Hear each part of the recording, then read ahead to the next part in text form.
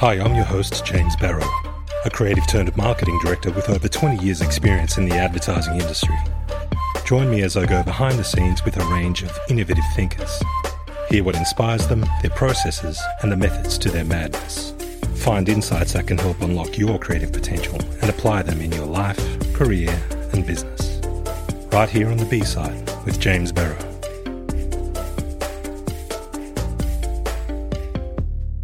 What does it take to create a truly good idea? In episode 22 of the B-Side, I speak to Alex Wadelton, a creative director and author from Melbourne with over 20 years' experience in the advertising industry. Alex has created award-winning campaigns for clients like the AFL, Cricket Australia, Wrigley's, the University of Melbourne, Gatorade and Schweppes. And he's come up with some ideas that have done a world of good too, which we chat about on the show, like the statue of Indigenous AFL superstar Nikki Winmar's iconic and defiant stance against racism, the future landfill campaign where he took on the might of Woolworths to highlight how a short-term sales promotion featuring crappy little plastic toys can cause long-term damage to the environment. And he's just launched the $1 Million Teddy Bear for Epilepsy Action Australia to help support people of all ages with epilepsy. His first book, The Right Brain Workout, which he co-wrote with Russell Howcroft, was a bestseller, and they've recently launched the follow-up, The Right Brain Workout 2. Alex is an incredibly passionate, humble and super nice guy doing truly good work that we should all get behind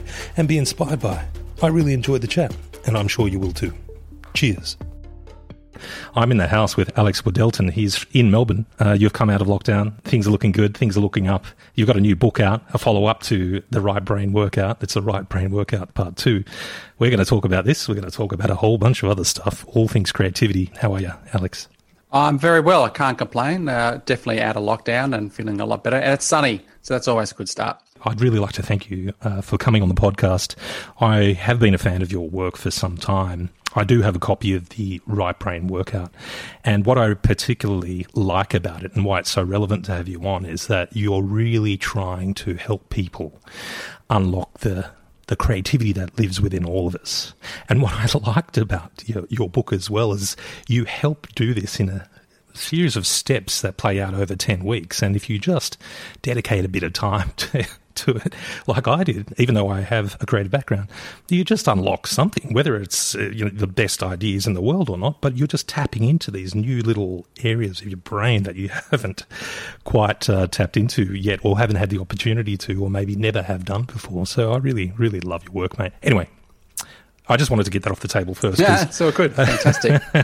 Well, that's the sort of thing it is, sort of thing you just do it a few minutes a day and you have some fun as well, and then you never know, it might leach into some other part of your life. And then when you get thrown a curly problem, you can go, actually, maybe I can think about that slightly differently. So that's the hope, that you have some fun and it helps you be creative in all aspects of your life, not just in answering questions in the book, but in doing things in business or in relationships or at home with your kids and just stuff like that. Yeah. Yeah, it really gives you, it's almost like flexing a certain muscle that we don't often get the chance to use, isn't it? I think you're right. Like it's saying that working that muscle. Yeah, so that's what kind of the book is about, is that we're trying to get people to understand that you are creative. Like, there's studies around that in the 60s that 98% of kids are actually super highly creative, almost at genius level of creativity. And then it just gets knocked out of you because you become serious. You become told this is the right way to do things. Everyone overthinks it, whereas creativity can just be in the moment and sparks of genius can come out of nowhere. And some of the most successful companies and businesses and people in the world are the most creative people. It's like we like to tell this story about, Sydney Opera House. That's the design of someone going back to being a 5-year-old, like Jorn Utzon. He was at breakfast. He was cutting up oranges and he just sort of started to arrange them and went, actually, that's an amazing potential shape for a building. And that's just by playing around and goofing off. It's not by being serious. It's not sitting at a computer. It's just going free form. And the most amazing building probably almost in the world was created like that. And so we've all got that ability. You just need to sort of unlock that, work that creative brain in your head, and you never know what's possible. It makes you wonder as well how often you hear the term, just do it, just get it out there, just do it. Like the first idea doesn't have to be perfect. It doesn't have to be this perfectly polished little thing. It's like a little, it's an infantile little thought, and you can add to it almost And I think a lot of the time people get a little intimidated because they feel like they've got to have these. Like imagine Utzon said, oh, I can't make that idea happen because, I've got to think about the tiles and I've got to think about the ergonomic structures and those that mirror, the surrounds of Sydney. And, we want it to kind of feel like it's this. No, it wouldn't have happened. Wow, they're interesting shapes. Isn't that cool? Well, that was what's interesting about it. Like, it's also like you and Utzon came up with this idea, but then it's the 100 people who actually ended up approving it. Like, there's so many other designs because it was an open brief to the world, and they could have chosen much more famous architects who had much bigger track records. But the guys at the top just went, "No, this is amazing and it's different." And then when it was awarded, all the builders and engineers are like, "We can't make this. This is impossible." But they just have to figure it out. And that's sometimes what's the best thing. The things that seem impossible, that aren't perfect, end up being the thing that 20 years later everyone goes, "Oh my God, that's so far ahead of its time. It's so amazing." And that's what we need to do, is not, like you said, not overthink it and just go, just think of it, get it out there, and enough people might go, "Actually, that's amazing that you can turn it into something." Yeah. I really love the idea that the simpler it is, the easier it is for people to jump on board, because when people do see an idea they understand, it makes more sense for that idea to be something that isn't so much I've seen that before, but I understand that. I understand the genius in that. And that way you get advocates, you get people who go, I can contribute somehow, man. Because that's the thing. I don't think that's often the case with the best creative ideas, is that not everybody gets them at the start, but the advocates might. So you get that small percentage, and they have a loud enough voice and enough experience to go, "No, this is something you need to believe in, and that can change the world." And we kind of need more of that. I mean, particularly in Australia, I think we look at the top 5 exports in Australia at the moment. They're all pulling things out of the ground. So it's gold, it's petroleum, it's coal, and that's not going to last forever. It's literally a finite resource. But our brains are not a finite resource, our creativity. So let's push that and have some fun doing it. I love what you've said there, and I'm super passionate about this as well. And in fact, I would love to work with people like yourself in order to try and create. Now, I'm going to use those terms. Instead of pulling shit out of the ground and creating a massive donut of Australia, let's pull things out of people's heads and get more people brilliant. Thinking creatively. So it's like a creative mine, essentially, and you're just mining ideas. Yeah. And the reason we've got to have more people thinking creatively is we want to broaden our patch of land to be able to draw those resources on. So, mate, I'm super, super passionate about that, and I'd love to pick that up with you at some point. But what I'd love to do is just go back to the beginning. Just give us a bit of a backstory as to who you are, where you're from, what you do. And yeah, sure. So my dad was a creative director in advertising, and I saw the stuff that he was kind of doing, and I kind of went, "I can do that." Arrogant youth, I can do that. I can do that better than him. So I just sort of kind of saw that, and it looked like it was fun. Didn't have super amounts of friends at school. I spent a lot of time on my own. So I did a lot of long walking, and when you're walking on your own, you kind of have to think of stuff to amuse yourself. So just a lot of that, a lot of time spent in my bedroom alone, to be honest. So that maybe, don't know what that, you can psychoanalyze me for the next 5 hours about that if you want. Went to uni, did RMIT, sort of dropped out of the advertising course there, and then did the TAFE course, and just was floating around, and then just started working my folio and just started pestering people, and got a job in advertising at AdTown, which no longer exists, working on brushes, which no longer exists. And then after brushes went out of business, I worked on Ansett, which no longer exists. So it wasn't probably the greatest start. But yeah, I just enjoyed it. Just started as an art director, sort of always wanting to be an advertising writer, and then just worked in lots of agencies across Australia and Sydney. And just kept working in big agencies. And then a few years ago, I was just like, I can't work in agencies anymore. I just need to do something for myself, and started freelancing. And because of that, I've had so much more time to do so many more projects for social good and for the therapy for myself to help people, which makes me a lot happier, because working in advertising is a super unbelievably pressurized industry. And it feels like a little bit like, why is it so super high pressure when most of the time you're trying to sell some stuff and it should be fun? So I kind of got a bit burnt out by it all.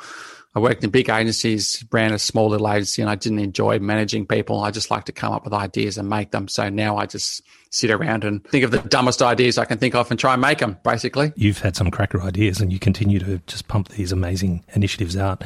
I wondered if you could talk about where and how you decided that that's where you wanted to focus your attention and that's where you got the most joy as a creative. Yeah, there were a few things sort of changed my mind about who I wanted to be and what I wanted to achieve in life. I was working at an agency and I got given a sports betting brief probably 5 years ago, which is nothing. I'm not saying there's anything wrong with sports betting. Like, people can have a punt and have some fun. But the proposition on that brief was it's better to bet and lose than to not bet at all. And I was like, I don't know if that's necessarily a great thing to be putting into the universe. That's not good vibes. Yeah. So I said, I'm not working on that brief. I would imagine that would have been when you weren't exactly like a ECD or anything like that. You would have been still sort of clawing your way out of the bucket. There would have been a whole bunch of others who would have thrown themselves at that brief. But for you to show that sort of resolve and that determination to not work on something that you really didn't believe in, I mean, that would have been pretty challenging at the time. Yeah, it was. And basically everyone else in the meeting was like, what are you talking about? What's the problem with that? I'm like, can you just repeat what you just said? It's better to bet and lose than to not bet at all. Can't you see the problems of that with all the things about all the problems that sports gambling can do to people who have that addictive trait? So, maybe you can do it in a way that doesn't, that sounds like you're preying on people, and you shouldn't be preying on people. So people were a bit flabbergasted, but it just felt the wrong thing to do. So I just decided not to do it. And then obviously you have kids as well. So had kids as well. And then we've got quite a lot of sicknesses in our family. So my son has anaphylaxis to wheat, rye, and barley. So he was sick all the time. So he was in hospital a lot of the time. So one time we were in Royal Children's Hospital. It was 3:00 in the morning. And I was sort of walking through feeling sorry for him. Why has he got this horrible allergy? He's got asthma and all these sorts of things. And I saw a woman pushing along their little 5 or 6 year old kid, and they had like a 30 centimeter scar in their head. And I kind of just went, oh, well, we haven't got freaking brain cancer here. We can manage this allergy to a degree. So I just thought in that moment, maybe I can do something to raise money for kids with cancer. So I came up with this idea called $1, $1 pluck. I don't know if you've sort of seen this one. This is one of the first things I did, which is basically for every $1 people donated, I would pluck one hair out of my head. And so it was, I remember reading about this. Genius. It was completely crazy. So that went kind of nuts and raised, over $7,000, and I looked like an absolute psycho with half my hair missing, pluck my hair out. And that's such a good response, and I felt so good doing it. And the Camp Quality people reached out to me, and they were just the most amazing people I'd ever met in a marketing department. Like the person I was dealing with at the time, who's now left there, she's just an amazing woman. And she worked in corporate, and then she just got offered this job to do, because she was feeling the same way about, am I doing the right thing, flogging stuff? Maybe I can do something. And so she took a job at Camp Quality, basically on half the amount of money. And she said she's never been happier, because every day she sees how she's changing. She's part of something that changes people's lives and gives them so much joy. So I did that for $1, $1 pluck, became friends with them, did another thing for them called, Camp Quality Christmas Crack Ups, where we got comedians to write the Christmas cracker jokes, because they're always so terrible. So we actually made them funny. And that raised like another 160 grand or something in like 6 weeks or something. And I just started to go, why can't I just do this all the time? So that's what kind of was just like, I need to do this more often. So I just started doing this sort of stuff as much as I could on the side when I left agency land. But because when you're in an agency, you just can't do this stuff because you just owned. Yeah. But when I was freelance, I could just do stuff for myself because it's just me making them, getting my friends to help out, all my amazing friends who I've met along the way.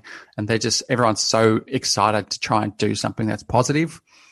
And people volunteer their time, like all these things I do. I don't make a dime off them, but I volunteer because they're the right thing to do.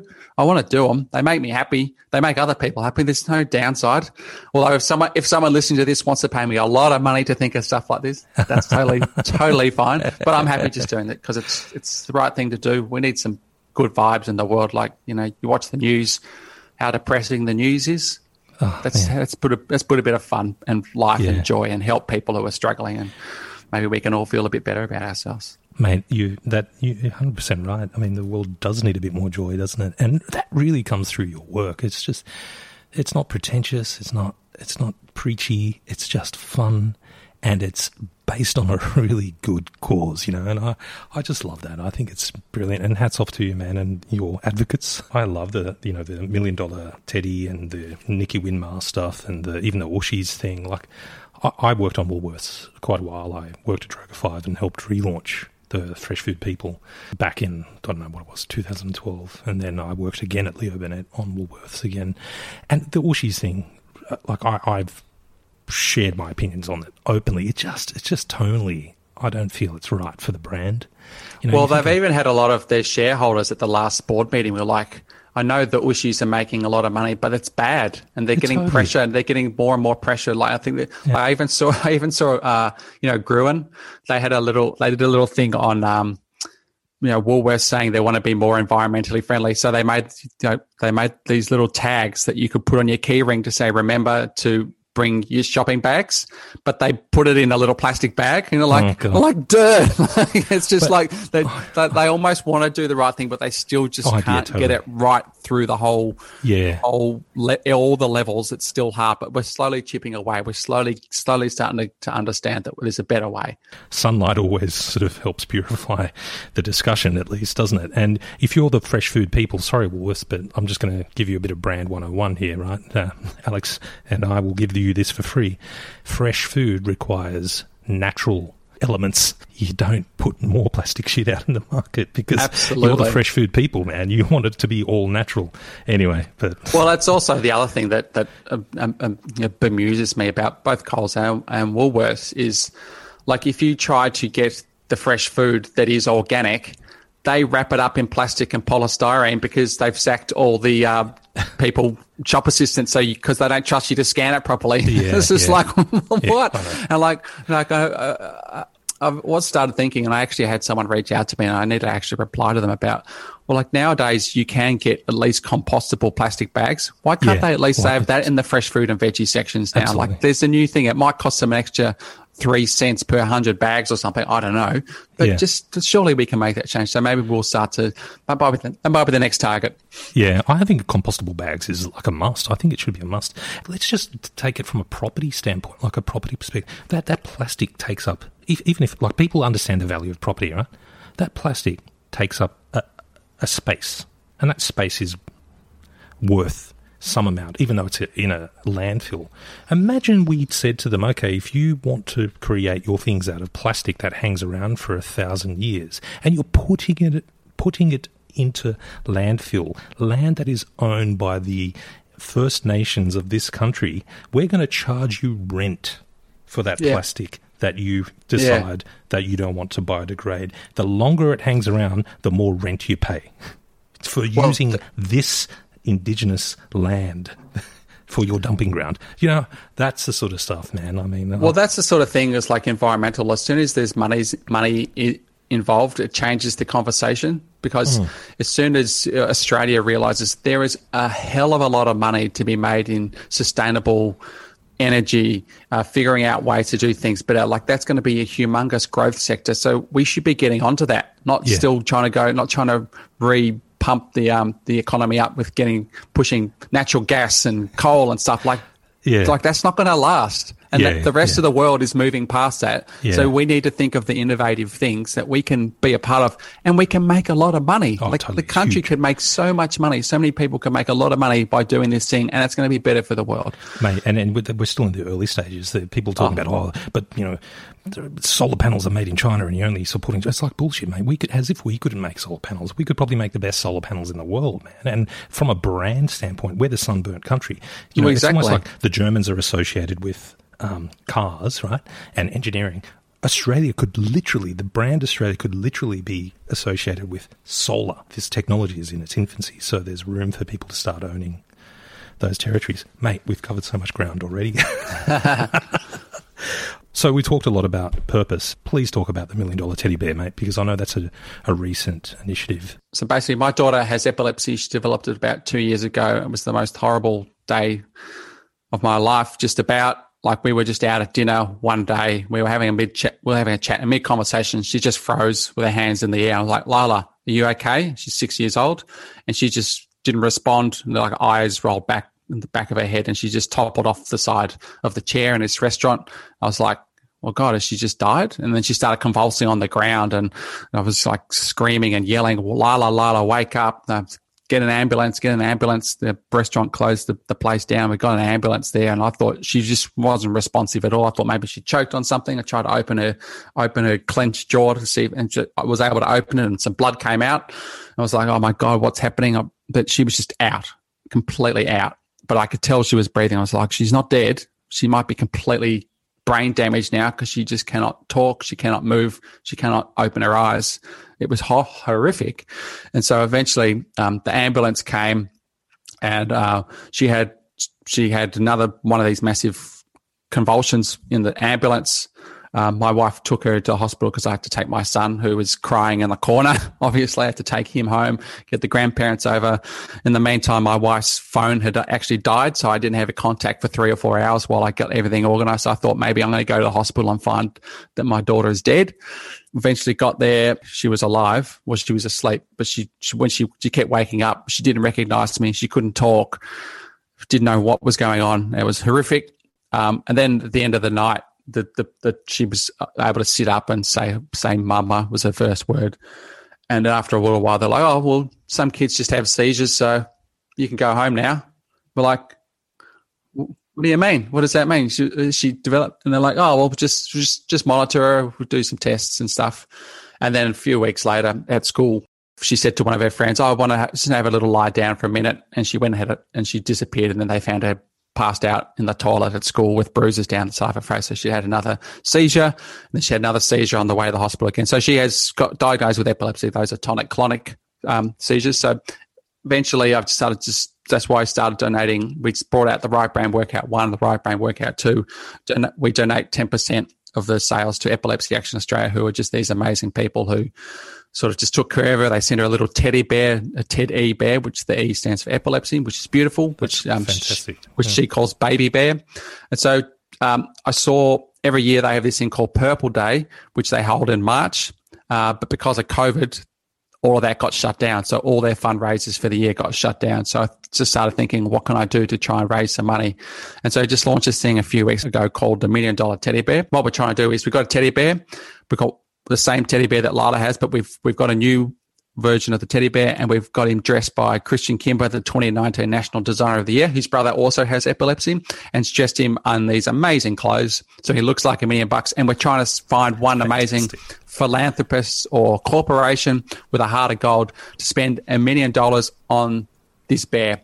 The $1 Million Teddy Bear. So if you or any of you listeners know any multimillionaires who want to help out, because there's 250,000 Australians actually have epilepsy, which is a pretty staggering amount. It's like 1% of the population. And then you think about all the family and friends of them. It's probably millions of people are affected by epilepsy, all the people who have it. And so I just want to do something that can help Epilepsy Action Australia continue to do the amazing things they do. Like they've got this nurse line, they're funding research. And maybe we can, because no one knows what causes epilepsy. Like they're just like, we keep asking doctors, what is epilepsy? How should you get it? And they're just like, don't know. She's just got it now. Like, what?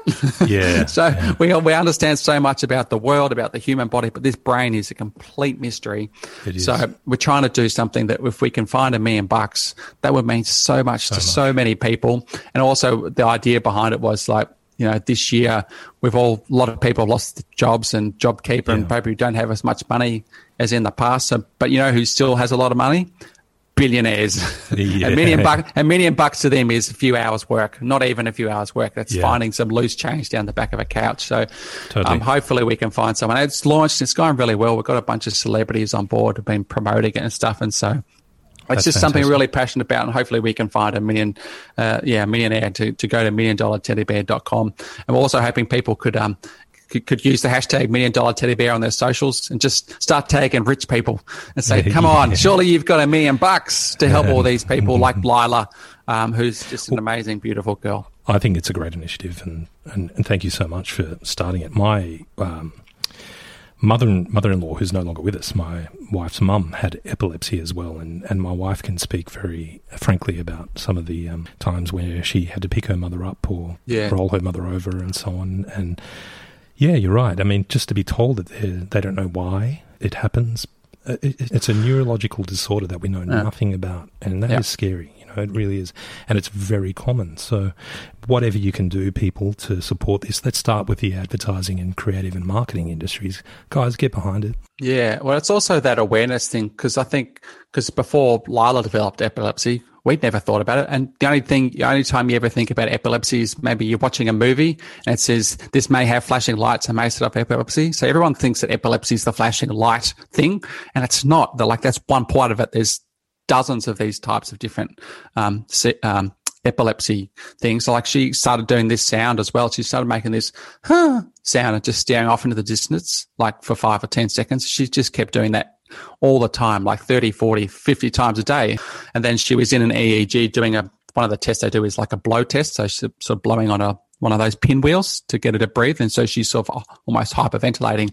And she made one of those sounds in an EEG, and the operator was like, oh, that's an absent seizure. So there's just so many different types of epilepsy, and it's really interesting that no one understands, no one knows about it. But when you develop, like you got a family member, you all of a sudden go, oh, you talk to someone about epilepsy, it's like you, oh, my mother-in-law has it, or my cousin has it, or I had that as a kid. Like, it's just amazing how many people have it, and they have no idea what causes it. So, as I say, that's why when we did the book, The Right Brain Workout, which is all about releasing the pathways to the creative side of your brain, because we don't understand it. That's why I thought it's a natural fit to try and raise some funds for some amazing people doing incredible things.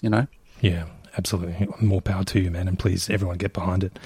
Hey, on the topic of that book, just switching gears somewhat, talk to us about the Right Brain Workout Part 1, and then maybe let's go into the follow-up. Yeah, sure. So the Right Brain Workout, basically what it is it's the subhead is retrain your brain to be more creative in 10 weeks. So what it is, it's a little handbook.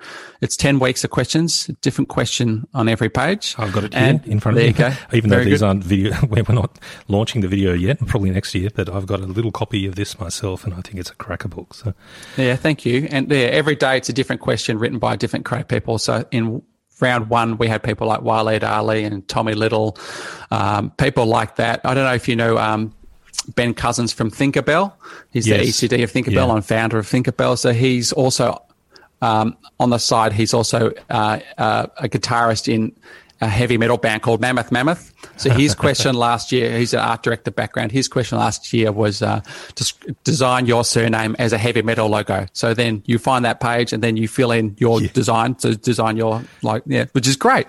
And then, which is quite interesting, is like you can do the questions and then you can flick to the back of the book and see who wrote each question. So then you can psychoanalyze the person. So, he's an art director and he's a heavy metal band, and his question puts those two things together, which is kind of fun. Yeah. Let's do that right now. So I'm going to just randomly open the book, and I'm just going to pick Hermie the Love Crab. Question 21. Imagine you're not a dog person or a cat person, but a hermit crab person. Convince someone to be a hermit crab person too. Well, they can go pick up your shoes and maybe your slippers in the morning with their little pincers. I reckon that'd also be good. Like, you know how hard walnuts are to open? Just give them, I can crack them open for you at Christmas. Perfect. Hey, Hermie, come here for a cheek, mate. Exactly. Click, done. Perfect. That's fantastic. And so that's 21. So I'd go back to the back of the page and I'd find 21. Someone's going to be incriminated here.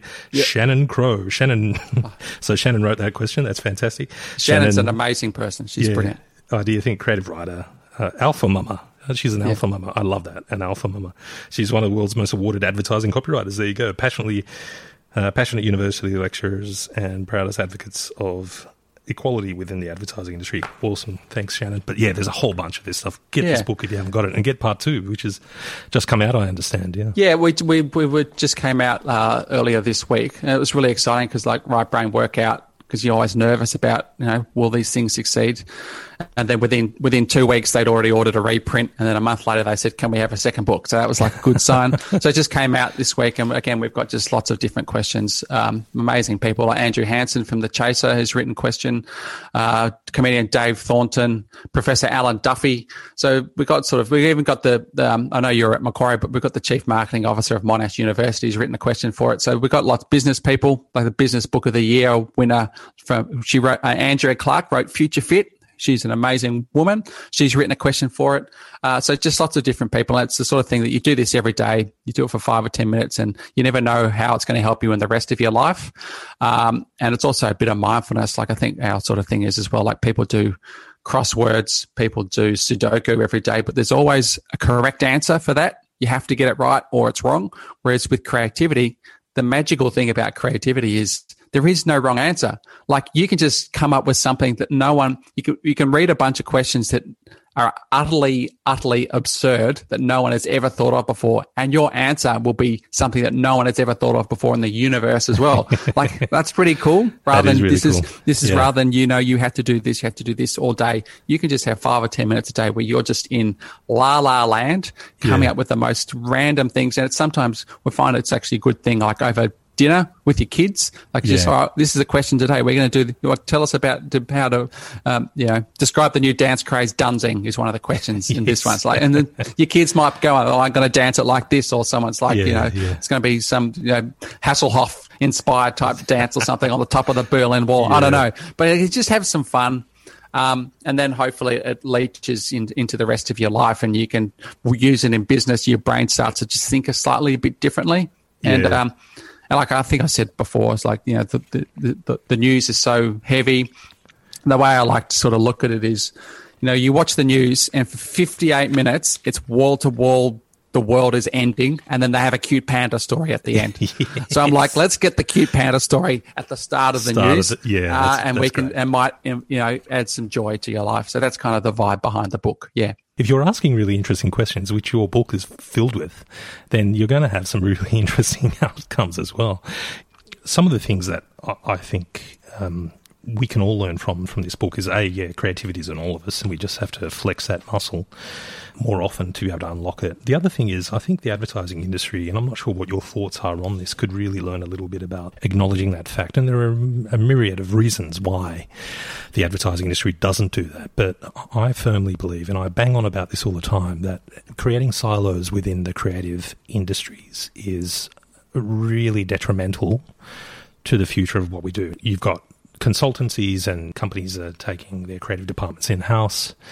The creative industries, I believe, aren't doing enough to knock down all the silos they've built over the years. Why isn't it that as soon as you walk through the doors of an agency, let's call it Alex, James and Bob, an agency that says there is no creative department, as soon as you walk through the door, you're part of it. That's the creative department. So everyone who works within the Alex, James and Bob AJB agency works in the creative department, and we only use occupation names. So you're a creative director, and you might be a copywriter, you might be a planner, you might be an art director, but we're all creative. You might be an account service person, but you're all creative. Why is it that we've? Well, I think that's the thing. Why I think when you think of creative, people just do think, that's coming up with ideas for, pictures or words and stuff, where it's like, it's creativity in everything. Like science is probably more creative than writing a book. Like that can be changing the face of the world. Like, absolutely. But we don't see it like that. We see it as an art, going to an art gallery. That's where you see creative stuff. And creativity is everywhere. You just look at nature, the creativity in nature. Like you look at a bloody spider, the thing that they're making. It's intricate. It's amazing. It's crazy. And, and I think advertising definitely silos everything down. I think there's a role for silos in terms of your speciality in crafting something can be as a writer, whereas your speciality everyone needs to be creative in every aspect of their life, but you need to have a speciality, because otherwise, someone needs to be able to hold the can and say, my role is I need to write the thing. But we can all sit around, we can all think of ideas, and we just need to, because it's a joyous thing, and I think a big problem in advertising personally is just the amount of awards that are in advertising and the pressure when you're in a creative department in a big agency to win awards. It's crushing, like it's out of control crushing. And people outside of those departments do not care about awards. Like I haven't entered an awards show since I've left mainstream advertising because I freelance, and I'm so much happier. And I have this little mantra that I now use, which is aim for achievements, not awards. So, I think you mentioned it briefly was part of the coming up to getting a statue of Nicky Winmar, who's obviously the great Indigenous footballer who has been racially abused, pulled up his jumper one day and said, "I'm black and I'm proud." And it's this iconic photo. We kind of just was like, why isn't there a statue of that? The funny thing about it was when it launched, when me and Aaron Tyler were the guys who sort of pushed it and championed it, and then we got Tanya Hosh at the AFL, who's just an incredible person. She was actually just named Australia's South Australian of the Year. She's just a powerhouse, amazing woman. But when it finally got unveiled at Optus Stadium, at Perth Optus Stadium, because that's where he's from. He's a Noongar man, Nicky, and all his family were there. It was like a week after the Cannes Advertising Awards had happened. Yeah. And so I had my LinkedIn feed was filled with everybody who was saying, I won a gold here, I won a silver here, and all these lines, which is awesome. It's really great. And then the next week I was like, got a 10-foot bronze statue made of the most iconic. I thought that was brilliant. I think I saw that. I thought that was like, I was like, I'm trying not to be competitive, but it just made me feel I'm so much, because this thing, like when the sculptor made it, he said, this will last for 1,000 years, if not longer, like if it's taken care of. And so I was just thinking about it, like, because I've won a lot of awards, done a lot of ads and stuff, but they're there and then they're gone. Then there's another award show.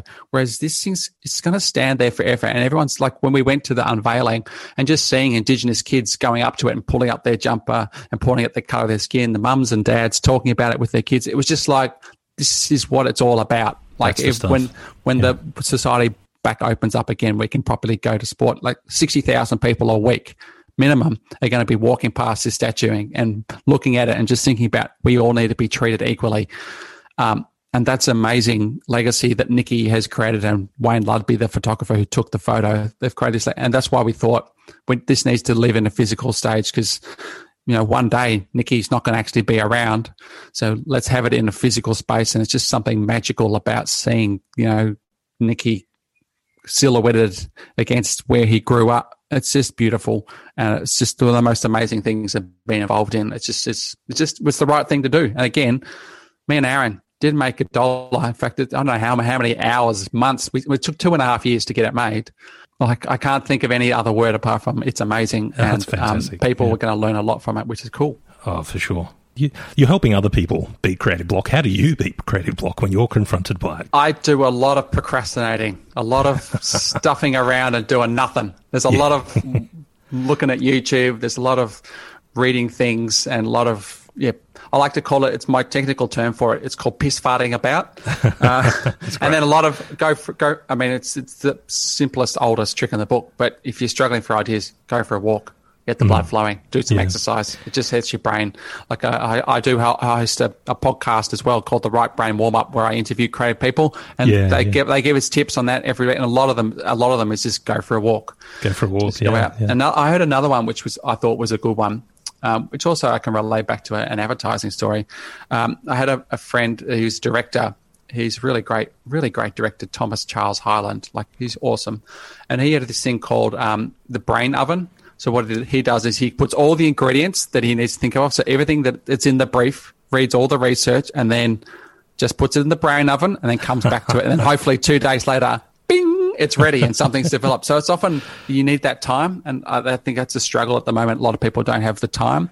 Yeah. But if you can find a way to go for a walk, just get your brain off what you're trying to think about, often that'll help your subconscious come up with something after you work with something, and just leave it for a bit. You need that space to do the old overnight test.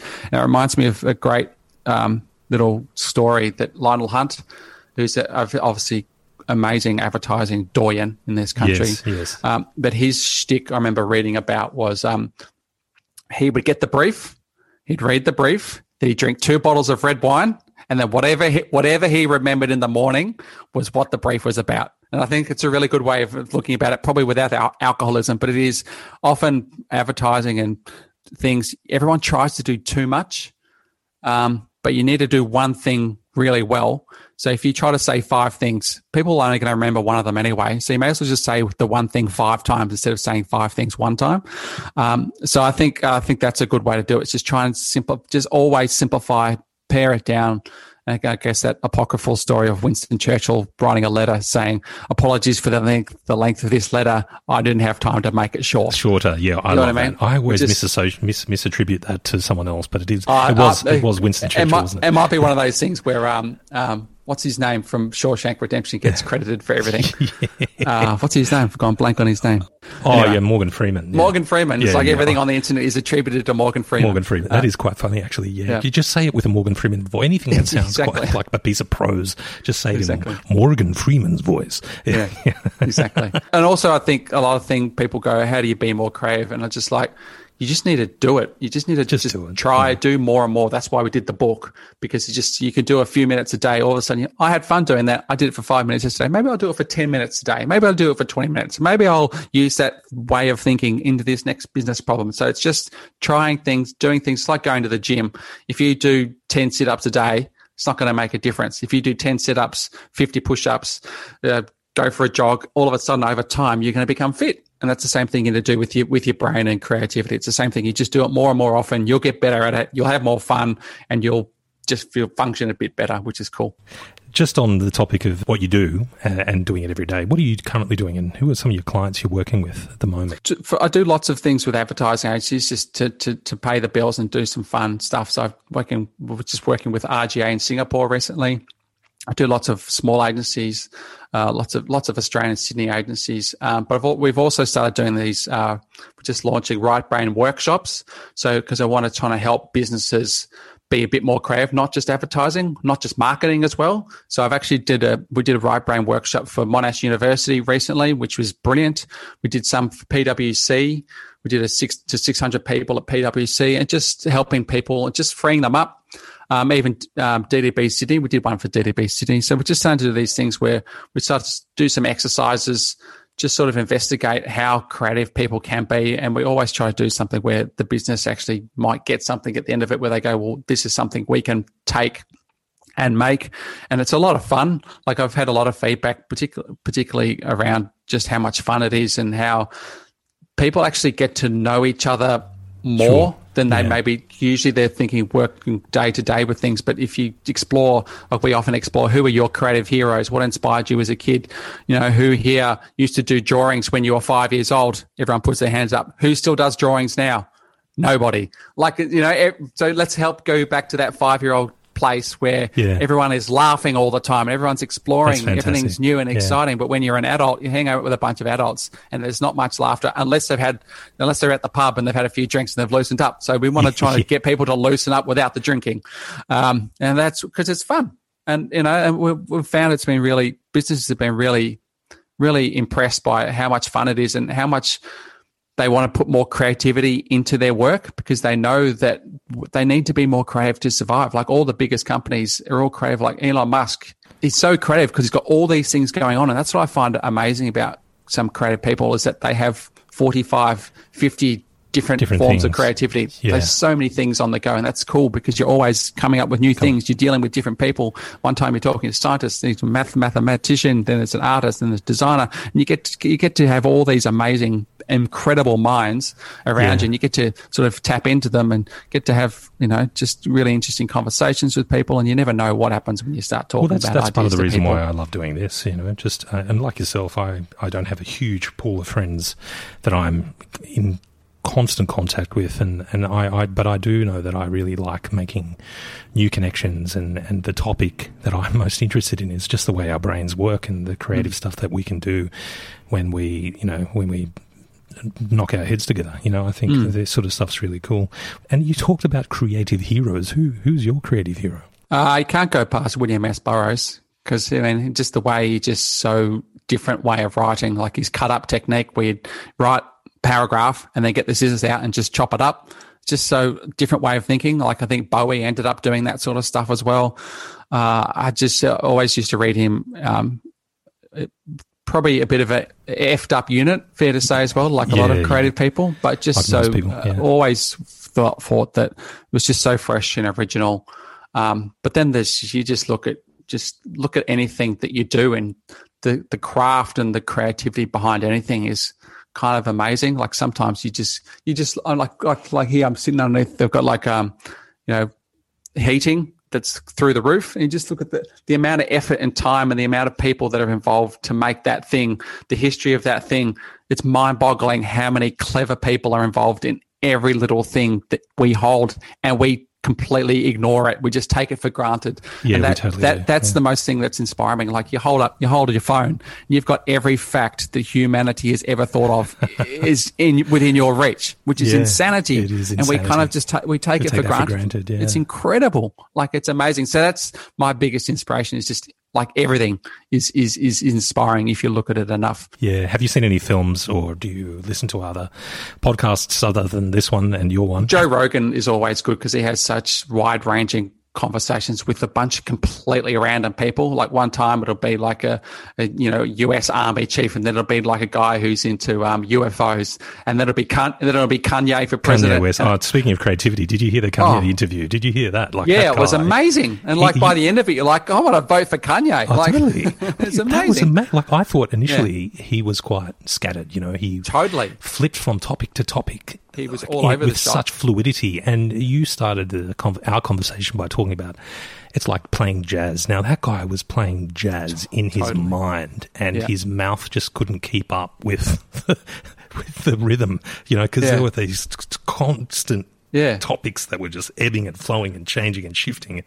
And then towards the end of it, you go, I get your rhythm, man. I get it. It's jazz. When Joe Rogan asked him about, so what would be your response to foreign policy in this sort of sense? And Kanye just went silent for like 10 or 15 seconds. Yeah. And he's like, oh, sorry, I'm just giving myself a little prayer now. I'm just praying to God, because he's obviously found God massively. And then Joe Rogan was like, why are you pausing? Because the whole time you've been going. And Kanye was like, well, I actually don't have the answer for that at the moment. I'm not going to sit here and make up that I know this is what we're going to do in Palestine, or this is what we're going to do in China, and this is what we're going to do in Korea. I don't have the answer. But if I become president, I will get the smartest minds in the world who know all the background about that, and I will listen to them. And I will think about it then, and then I can come up with an answer. And I've actually thought, even though his campaign was so random or so out there, it was actually the most sane thing I've heard a politician ever say. I don't have the answer. I'm not going to make believe that I can just say this and I know it. I'm going to have to talk to people and really, really think about it. Yeah, in a world of populism and presidents that play on this populist movement, I thought it was really sounded pretty sane. Yeah, right. I know. You're doing all this work to help people unlock their creativity. And if you could wrap up your philosophy or your approach into a little bite of wisdom, what would that be? I heard this story, and I love this story. I heard it on a secular Buddhism podcast, which I love. You should all listen to that as well. A bit of mindfulness and saying. There was this thing where he was telling a story about, there was a picture of 3 kids. There was 2 kids on the outside were frowning. The kid in the middle was smiling. And so they took this photo to people in Western society, like America, Australia, Britain. And so, is that kid in the middle happy? And they're like, of course the kid's happy. They're smiling. You take the same photo, you take it to Eastern countries, and they say, is that kid in the middle happy? And they're like, well, it can't be. His friends are unhappy. So I think we need to flip it to that. Like, that's what I try to do, is like, I like to try and come up with things that you can help people. Like, we're all these amazing people. There's a lot of people who are struggling in the world, who have got afflictions that they can't control, disorders, diseases, social problems. There's a lot of serious things in the world.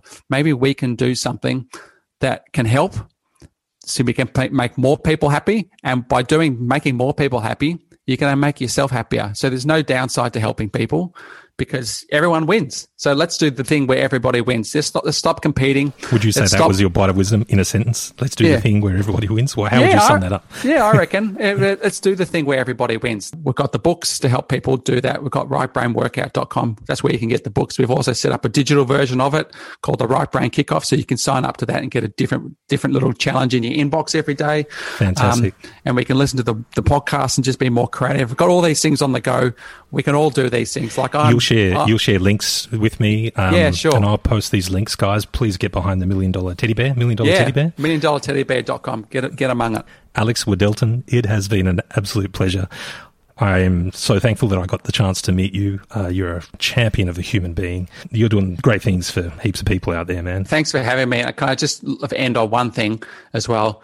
I'm not the smartest, not the brainiest person, probably not the most creative person, but you can just go do it. If I can do it, you guys can all do it a lot better than me, so just go for it. Anyone can do it. Really, anyone can do it. If I can do it, anyone can do it. Thanks again, Alex. I really appreciate your time, man. And yeah, it's been fantastic, mate. Thank you. No worries. Let's keep in touch, man. Yeah, for sure. Sounds good. Cheers. Thanks, brother. If you'd like to find out more about me or the B-Side podcast, please visit jamesbside.com. That's one word, jamesbside.com. And you can follow me on Instagram at B-Side Podcast. If you have any suggestions or feedback on the show, please email me at hello@jamesbside.com. And don't forget to rate, review and subscribe. The B-Side with James Barrow is produced by me, and I really hope it's helped unlock your creative potential. Thanks for listening, and until next episode, cheers.